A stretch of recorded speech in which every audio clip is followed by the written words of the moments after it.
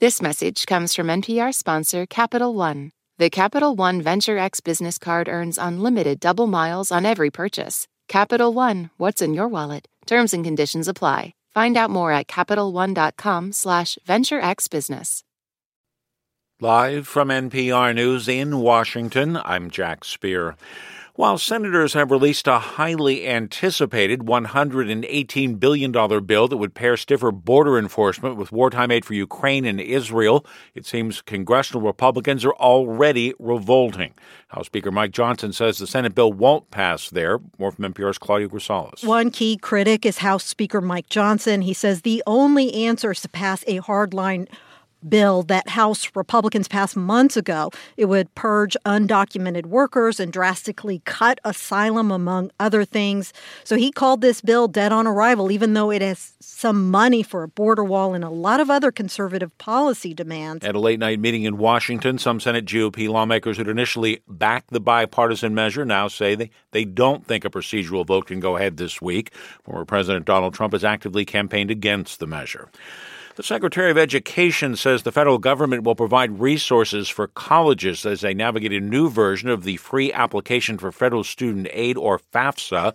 NPR's Hiba Ahmed reports the rollout has been rife with delays and technical issues. Speaking to a gathering of administrators in D.C., Secretary Miguel Cardona said money and personnel are on their way to colleges that are still waiting to prepare financial aid packages for millions of students. We are directing up to $50 million in funding from the Department of Education to provide technical assistance and on-campus support for colleges most in need of help so that students could get their aid packages in time to make informed decisions. The federal government still hasn't given colleges and universities the data needed to create financial aid offers.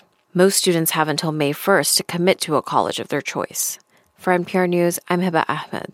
Buckingham Palace is providing few details, but did confirm today Britain's King Charles III has been diagnosed with cancer and has begun treatment. Palace saying the treatment is not related to a benign prostate condition the 75-year-old monarch has. Officials say the cancer was found during treatment last month, but was not more specific than that. Stocks ended the day sharply lower after Federal Reserve Chair Jerome Powell addressed the outlook for lowering interest rates. As NPR's David Gurr reports, Powell said that he and his colleagues want to be careful. Wall Street had been hoping the Federal Reserve would be comfortable enough with the progress it's made fighting high inflation to start cutting interest rates at its next meeting. But Fed Chair Jerome Powell poured cold water on that on CBS News' 60 Minutes. I think it's not likely that this committee will reach that level of confidence in time for the March meeting, which is in 7 weeks. That led to higher yields on U.S. government bonds, and stocks sagged. Powell said he and his fellow policymakers want to see more good economic data before they'll start lowering interest rates. David Gura, NPR News, New York. The Dow ended the day down nearly 0.75%. This is NPR. Secretary of State Antony Blinken has begun his fifth visit to the Mideast since the outbreak of the war in Gaza in October between Israel and Hamas. Blinken meeting with Saudi Arabia's crown prince as he hopes to press forward with a potential ceasefire deal and post-war planning, while at the same time decreasing tensions in the region. Hamas and Israel are at odds over key elements of a potential truce. Israel's dismissed the idea of a two-state solution for the region.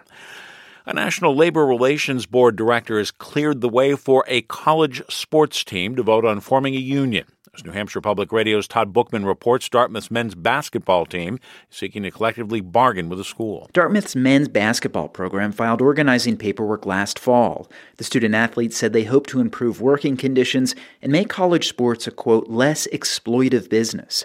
Dartmouth argued the students are not employees and that the program actually loses money. But a regional director for the NLRB has ruled the players are performing a kind of labor.